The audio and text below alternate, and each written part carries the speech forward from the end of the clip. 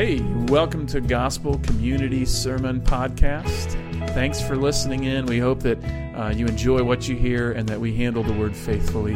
We'd invite you, if you have any questions or want to attend a service, to visit www.gcctroy.com.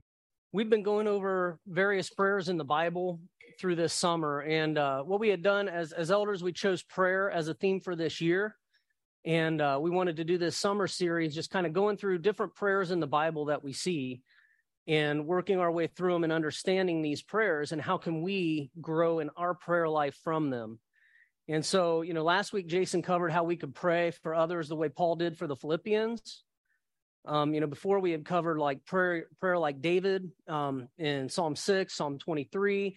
We talked about the prayer like the disciples in Acts 4.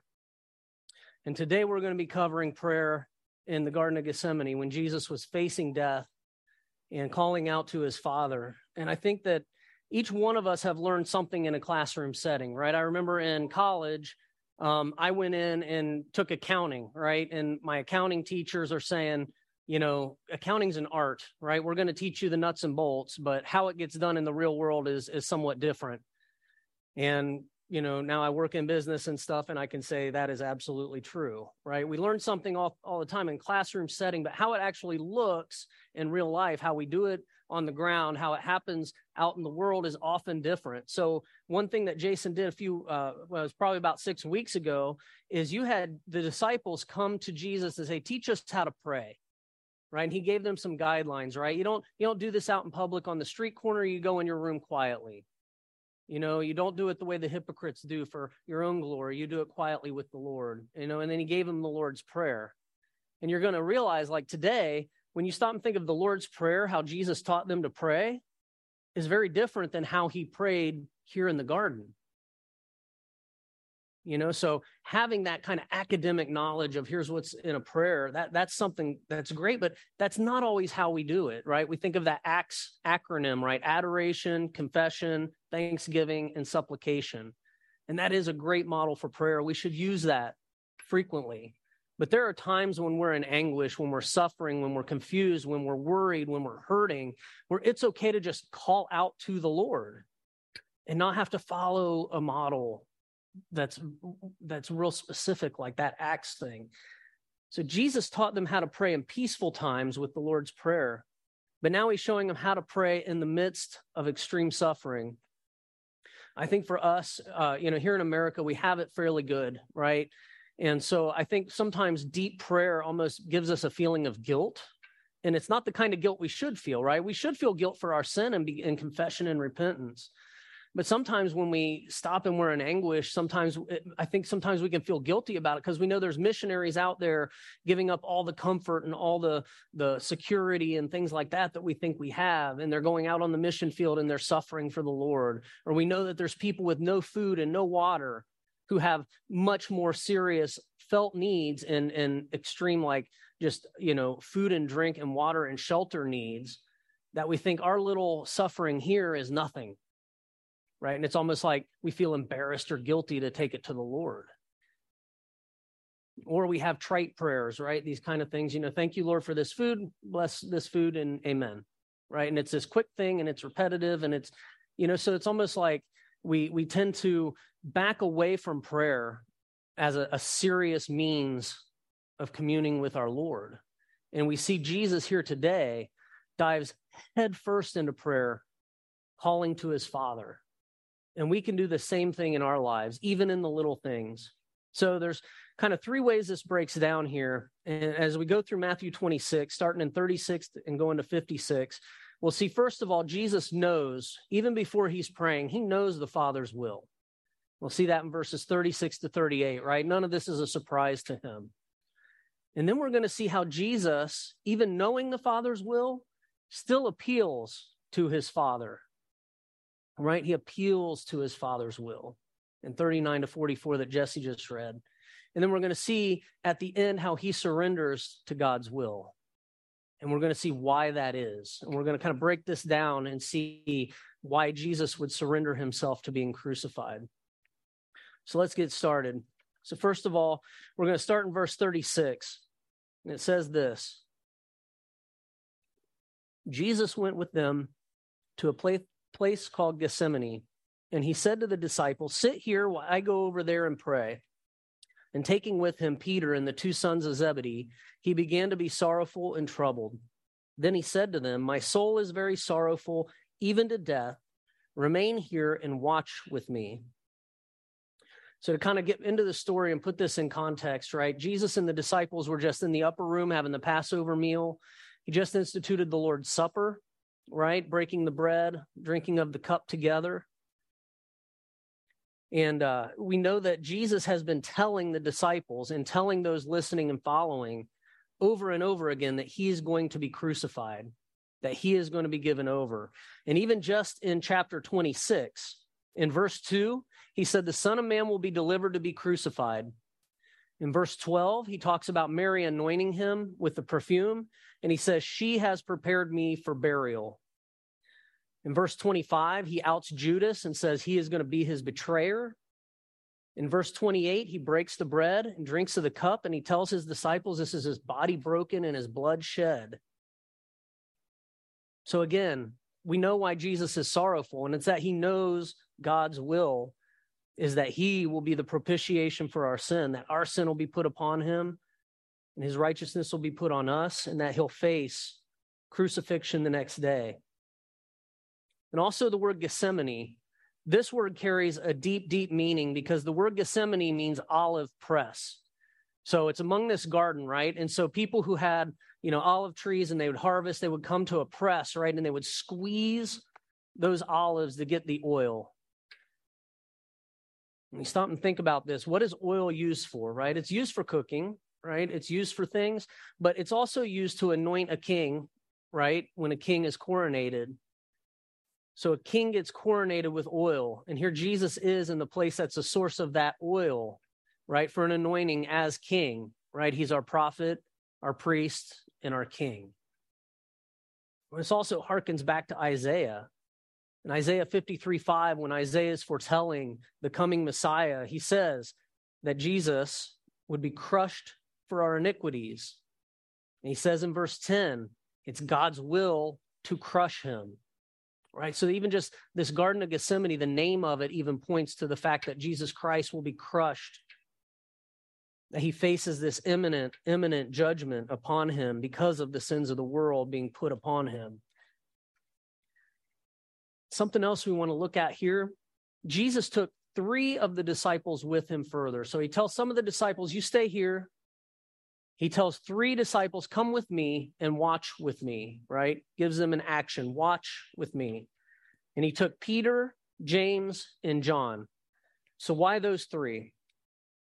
So if we look at Mark 10, right? James and John said they could drink the cup and be baptized with the baptism that Jesus would have, right? Essentially, they were saying, we can die with you.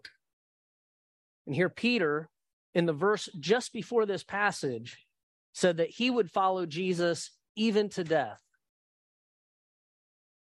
So Jesus is bringing them along, and he's showing them the true anguish that comes along with true service to God that would lead to death. So he says, come and watch. He's inviting them in. Come and see what this is, knowing they're going to face it themselves in the future. I think something else that you and I can take away from this is Jesus chose not to be alone, not to suffer alone, not to pour out his anguish and prayer alone. I think a lot of times as humans, right, we don't want to necessarily show our weakness or lose our dignity, or we don't want to burden someone else with our problems, and so we sit and quietly bear them alone. And we might be calling out to God in anguish, but we're not pulling in the people who love us and care for us and want to help us. Instead, we suffer alone. But Jesus gives us master class in prayer through hard times here. He's showing this weakness of the flesh, and he's crying out to God in his weakness, and he's inviting his friends to come and join him in this anguish. He's going to take the full wrath of humanity's sinfulness on his shoulders, and he knows God's will for him. And the sorrow he feels is even unto death. So we see that Jesus knows the Father's will. There's no surprise. There's nothing here he doesn't already know. Yet, he still appeals to God in his will. So it says this in 39 to 44 that Jesse read earlier. It says, and going a little further, he fell on his face and prayed, saying, my Father, if it be possible, let this cup pass from me. Nevertheless, not as I will, but as you will. And he came to the disciples and he found them sleeping. And he said to Peter, so could you not watch with me 1 hour? Watch and pray that you may not enter into temptation. The spirit indeed is willing, but the flesh is weak. And again, for the second time, he went away and he prayed, my Father, if this cannot pass unless I drink it, your will be done. And again, he came and found them sleeping, for their eyes were heavy. So leaving them again, he went away and prayed for the third time, saying the words again. Then he came to the disciples and said to them, sleep and take your rest later on. See, the hour is at hand, and the Son of Man is betrayed into the hands of sinners. Rise, let us be going. See, my betrayer is at hand. So look in there in verse 39, he says, going a little further, he fell on his face and prayed. We think about this posture, right? We're not a people that bow down to anyone, right? We see that as un-American to bow down to anyone or anything. You know, when we've had presidents who bowed to foreign leaders, the press explodes saying, how on earth can they do this? Why are they doing this? It's controversial, right? We're not people that bow. And unfortunately, sometimes I think we take that even into our prayer lives, that we don't bow, that we don't show God this heaviness. We don't take it seriously. And it's not to say we have to get on our knees and bow down every time we pray, but there should be times we do. Even in prayer, we think we can keep some sort of dignity in front of our Lord who knows everything we've ever done. But Jesus' example, right? The guy who was perfect, who had nothing to have to atone for, still bowed down to his Father. What makes us think that we shouldn't bow down to our Father? Jesus showed us perfect humbleness and submission in this prayer. And he calls out to him, Abba, Father. When you see it in some of the other Gospels, or you see maybe in different translations, it's Abba, Father. And this is a familiar term, right? It's not a formal term. It's not a title.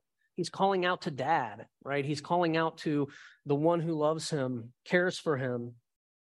It's an intimate name, not a formal name, a familiar and loving name.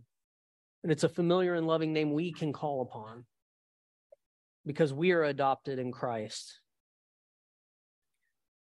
And it says this, my Father, if it be possible, let this cup pass from me. Nevertheless, not as I will, but as you will. And if you kind of take this verse and you put it against this account in Mark, you'll see Jesus says it differently in Mark. The way he recorded it says, all things are possible with you. Take this cup from me. So it's not like a question. In Mark, Jesus is saying, I know you can do this. Do this. He knows an all-powerful God can do anything. We might say, no, God couldn't do that because Jesus had to die, and stop and recognize he didn't have to die. He chose to die, right? He could have left us in our sin. He could have left us in our shame and let us fall under judgment and let us go. So we stop and say, well, why didn't he? Stop and think about this. God had already made a promise, right? He made a promise to Abraham. He reiterated that promise over and over again. So while God could have pulled Jesus out of this situation, he didn't, because he keeps his promises. And Jesus knows this. And even in his fleshly self, he wants this to pass from him, right? Nobody wants to be crucified. But he knows his Father's perfect will is to fulfill this promise, and that promise includes his death. So 3 times he prays this in desperation that God's will be done. And 3 times he finds the disciples asleep. So he goes over and he prays, and he comes back and he finds these men sleeping. And he gives them an exhortation. You can't stay up with me. You can't keep watch with me. And he goes back and he prays again. And he comes back over, and here they are asleep again. And he goes and prays a third time. And he comes back over, and he finds them asleep again. You think of this, right? We're like those disciples, right? If you're like me, you've fallen asleep while praying. Sometimes it's a laugh. Loretta and I usually pray at night as we go to bed. And there are times we have fallen asleep. There are times that I say amen and she wakes up. Yep. Or she says amen and I wake up. It happens, right? We're in the flesh. We're weak. We're tired. At the end of the day, we're exhausted. But here, Jesus is in the deepest prayer we're going to see in the Bible, and they're falling asleep. But think about it like this. Jesus goes and prays to his Father, right? If this can pass from me, let this pass. Take this cup from me. And when he turns around and he finds these disciples sleeping, he sees the very people who the promise is going to be fulfilled for. And they're asleep, right? These three guys who said, we can go with you even to death, are asleep, right? He sees these tired and weak humans in their sin who cannot even stay awake. And he prays again. 3 times this happens. Each time he's being reminded of the promise made, right? He's coming and he's praying, and then he's seeing, nope, this is the reason you're going to die, to save these people. And I think there's times that we've all faced something and felt alone, right? Jesus is in this, facing this, what feels like alone. Obviously, his Father is with him. We know that the Father will turn his face away upon the crucifixion. But we know that Jesus is not alone because his Father's with him. But among his disciples, he feels alone. I think you and I have probably been through this, times when we felt like we're suffering through something alone, maybe a worried medical diagnosis, maybe we're caring for a sick parent, maybe we're parenting and we just don't have friends around, or people just don't seem to understand and we feel alone.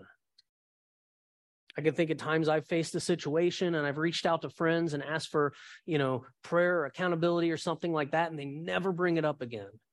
And I can think of times that people have brought something to me asking for prayer and accountability, and I've not brought it up again, right? We're weak. And sometimes we feel very alone in our suffering. And we let each other down, but God never forgets us. He's always with us. When we stop and think back to Psalm 23, right? We went through this a while back, right? The Lord is our shepherd, and we shall not want. He makes me lie down in green pastures. He leads me beside still waters. He restores my soul. He leads me in paths of righteousness for his name's sake. Even though I walk through the valley of the shadow of death, I will fear no evil, for you are with me. Your rod and staff, they comfort me. You prepare a table before me in the presence of my enemies. You anoint my head with oil. My cup overflows, and surely goodness and mercy shall follow me all the days of my life, and I shall dwell in the house of the Lord forever. We're never forgotten. And Jesus is not forgotten here. When we think about David, times he felt alone and he called out to God in anguish. And there's times we feel alone and we call out to God in anguish.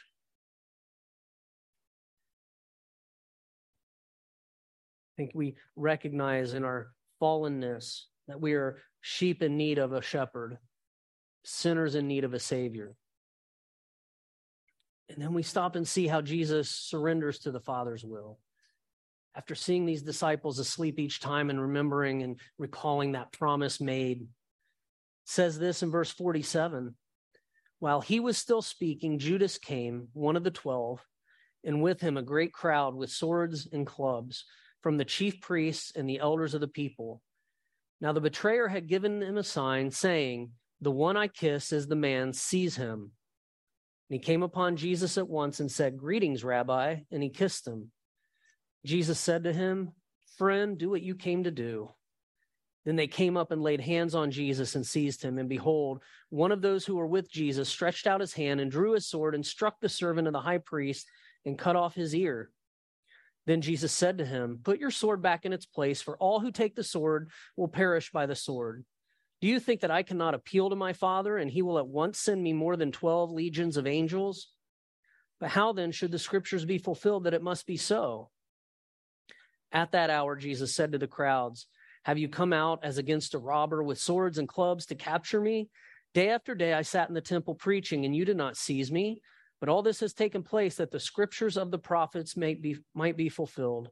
Then all the disciples left him and fled. So Jesus again shows perfect submission, and he states this, right? I can call the Father, and he can send armies of angels and stop all of this. But how will scriptures be fulfilled, right? The promise God made. So Jesus shows perfect submission here. 3 prayers to God, and when he sees the crowd coming, he's got his answer. He knows there's no other way. He will die as a ransom for many. Now notice how the disciples are ready to fight. They're ready to fight. We know from other gospels that Peter's the one who took his sword and cut the ear off of the servant, and Jesus healed that servant's ear. But when it comes down to the real fight, Jesus fights it alone, right? They flee. They're ready to pull a sword and defend. But when it comes down to Jesus being arrested and they know what's going to happen and they see him submitting to it, they run. They all run. He knows what God's going to do. But you notice that Jesus' faith in the Lord is not shaken, right? In verse 53, he knows his Father can overcome, but he's choosing to do this for his perfect purpose, that his judgment will be poured out on Christ. So let's dwell on this for a moment. Jesus is here facing death with peace. We know as he goes and gets interrogated, he's peaceful through it, right? He submits to it. And we sit and think, how on earth can this happen? But we understand in the light of Scripture why. So when we stop and think about it and we say, here's Jesus praying in the garden and here's how we pray and stuff, right? Jesus has this perfect understanding of God's will. He knows it inside and out. He's been a part of it all through creation. We as created creatures don't know God's perfect will all the time. We have hints of it. We have a scripture. We have Bibles that give us a good insight into it, give us the tools to try to stop and understand it and discern it. But you and I can never truly, fully, 100% know it apart from the promises he makes us. And Jesus perfectly appealed to God's will, right? So when we go through things, right, Jesus perfectly appealed to God. He wasn't wrong to go to God and say, please take this cup from me. And it's not wrong for we as created creatures to go and appeal to God's will. So even when we have a cancer diagnosis or some big extreme thing happening, or even little things happening, we can always go to God. We can always cry out to him. Nothing says we have to stop and just stoically hold this in. We can go to our God and we can appeal his will. Even when we know his will, we can still appeal it. We do so with respect and wisdom and submission. And Jesus perfectly surrendered to God's will, and we often fight God's will, right? We want to argue it. We want to deny it. We want to disclaim it. We want to move away from it. We want to even cry out to God and make accusations, and he knows us. He knows our weakness, and he can take that, and he can mold and shape us through it. So Jesus' example stands before us. We think of 2 Corinthians 5:17. Therefore, if anyone is in Christ, he's a new creation. The old has passed away, and behold, the new has come. Right? We're not that same sinner lost in our sinfulness when we are in Christ. When we know and understand Christ and trust in him, we are a new creature. And we have the Holy Spirit who moves and shapes our hearts, who can help us and guide us and teach us how to go from desiring our own will to being willing to submit to God's will. I think this looks, for all of us, different in different ways. For the disciples, let's kind of break down what this means to these disciples who just sat here in the garden and took all this in. So Jesus faithfully appealing to God's perfect will, and face down. his disciples all faced a similar calling to lay down their lives for God later on. So Simon Peter died during Nero's persecution around 65 AD. It's believed he was crucified upside down. Andrew was crucified on an X-shaped cross. And it states that he was tied to it for several days before he died, and that while he was tied to it, he preached the word. James, son of Zebedee, one of the three that went and sat with Jesus and fell asleep while Jesus was praying, was beheaded in 44 AD by King Herod I. He was thought to be the first disciple to be martyred for the faith. John, the disciple whom Jesus loved, was exiled to Patmos, the island of Patmos, and later died in Ephesus. It's believed around 100 AD. Philip was hanged in Hierapolis, Turkey in 80 AD. Bartholomew, also known as Nathaniel, ministered in Armenia and was later flayed to death in India. Matthew is believed to have been martyred in Ethiopia. Thomas, known as Didymus, was believed to have been impaled by a spear near Madras, India in 70 AD. Thaddeus, who worked with him, was martyred in Persia, shot through by arrows. Simon the Zealot was believed to have been crucified. And of course, we know Judas Iscariot hung himself after betraying Christ. So the only one who likely died a natural death is John, the disciple whom Jesus loved. The rest were put to death in one way or another. I want us to kind of stop and take a second here, right? We're not just called to give our physical bodies over to God in the name of Christ, right? We're called to give our daily efforts. And you and I may not face this kind of persecution all the way unto death. We know our society's very much turning away from the faith and stuff. We don't know what we might face or how extreme things could get. But we're blessed to live in a relatively peaceful society toward Christianity. And I think for us, we almost feel guilty sometimes taking our gripes to the Lord because we have it so good. But I don't think we should, because we may not be called to physically die on a cross or be shot through with arrows or flayed or shot through with a spear, but we are called to die to ourselves every day.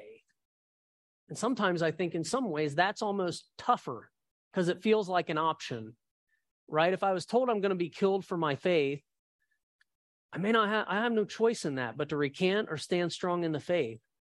But in our day-to-day lives, when we're called to deny ourselves and take up our cross, when we're called to die to ourselves and serve the Lord, it feels like an option, right? I got next week, I can do that. I can do that tomorrow. I'll take care of that in the future. Sometimes that's a bigger struggle. And the stakes don't seem as high because there's always another time.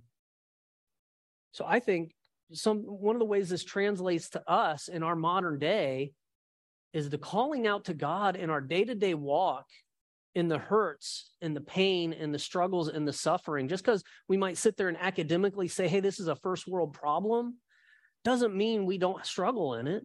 And it doesn't mean we shouldn't call out to God in it. As fathers, right? As fathers, we are called to lay down our lives for our bride as Christ laid down his for the church. Right? We're called to raise our kids in the fear and admonition of the Lord, and this isn't always easy, right? If you're like me, and I think a lot of guys probably do this, we've kind of got that like cabin in the woods that we can retreat to when things get stressful, right? We can retreat into YouTube, we can retreat into sports, we can retreat into places when we are called to lay down our lives and sacrifice. It's much easier to just pick up a cell phone and think about something else.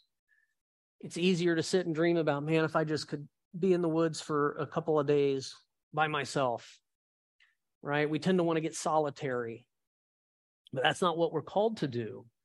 So do we spend time in true and deep prayer for the strength to continue on, leading our wives wisely, leading our kids wisely, raising them up when everything's crazy?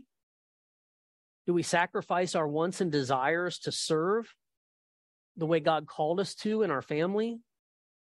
Do we have that faith to lean into our calling? I think what happens when we do call out like that, we call out in anguish, God, give me the strength to lead these kids, these crazy kids, they're so loud, right? And then what happens, right? We turn around and we see them at the dinner table, and they need us. They need our guidance. They need our wisdom. Our wife needs our support. She might be asking you for guidance and wisdom on what to do in those situations, right? And rather than pull back into that kind of mental cabin in the woods or pick up our cell phone, are we in deep anguish prayer? God, give me the strength to do this day after day by day, to do wisely. Moms, I know you deal with the same kinds of things. It may look a little different, right? You sacrifice your bodies and your desires and stuff like that to be mothers and wives. A lot of you maybe put aside a career. You put aside the times you want to go and be social with others because you've got nap schedules and housework and meals and part-time jobs. Sometimes you're both working mom and home. And you have this call to endurance and perseverance that is never easy, right? Your husband may not make it very easy to submit that you're called to. That can be so difficult. And that repetition of housework and meals and crying kids and taxi duty in the minivan can wear your patience to the bone. But do you call out to God in this anguished prayer and lay it on the line and say, God, give me strength in this calling? You may not be called to die physically, but to die to yourself in service to your family. And you turn around, you look in the rearview mirror, and you see those kids in the pumpkin seats, right? And you see, just like Jesus saw his disciples, the ones he was called to serve and lay his life down for, you see those kids that you're laying down your life for. And through that prayer, God can strengthen us to face those callings. When you're a teenager and you're trying to figure out, where am I going in life? What's my options? Why are my parents so weird? Why am I in this family? Why do I go to this school? Where am I supposed to go after this? What college should I choose? Should I date this girl or that boy or whatever, right? These things all come up. And you've got an entire world that wants to sell you a worldview that does not square with the Bible. And they'd love to teach you all these glamorous mistakes that you can make that may look like fun and may look like joyful things, but end up leaving you empty and hurting. Do you go to God in deep prayer for guidance and wisdom to what God's giving you, and then turn and see your friends making these mistakes and say, you know what, I want to be there for them when they need Christ. I want to teach them and minister to them in the Lord.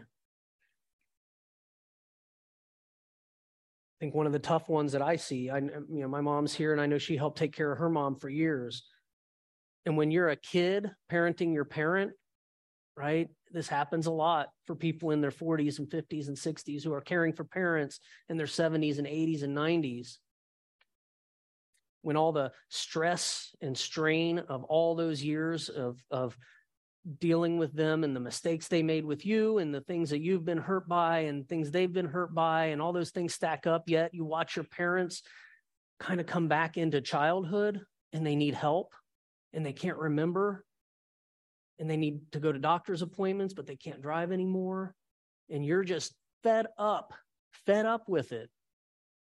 Do you go to God in deep and anguished prayer saying, give me the strength to parent my parent, and to have patience with them, and to have wisdom with them, reminding ourselves that they need cared for. In our day-to-day lives, we're called to put ourselves on hold over and over again in so many different ways. And it's not easy to die to self and do so. I struggle with it horribly. But when we go to God in deep and anguished prayer, help me die to myself. When we turn around and we see those in need, we can be there for them because the strength of the Holy Spirit comes alongside us.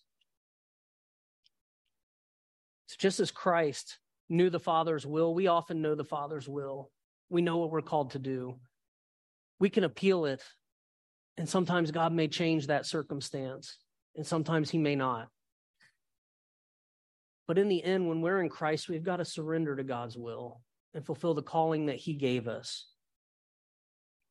I think in the little things, in the big things, we can know that God's will is good for us even when it hurts. We can drop to our face and appeal to him in fervent prayer and we can be filled with the strength of the Holy Spirit to accept his will and face what comes. Let's pray. Our Father, we do thank you, God, that you are patient and you are merciful with us. And Lord, I pray you teach us to regularly be on our knees in prayer. Lord, to come to you with all the anguish that we have, the suffering we may feel. And Lord, I pray that you give us the strength to face what you have called us to. And Lord, these callings may never be easy. These callings may never be fun or enjoyable. God, they may be very difficult.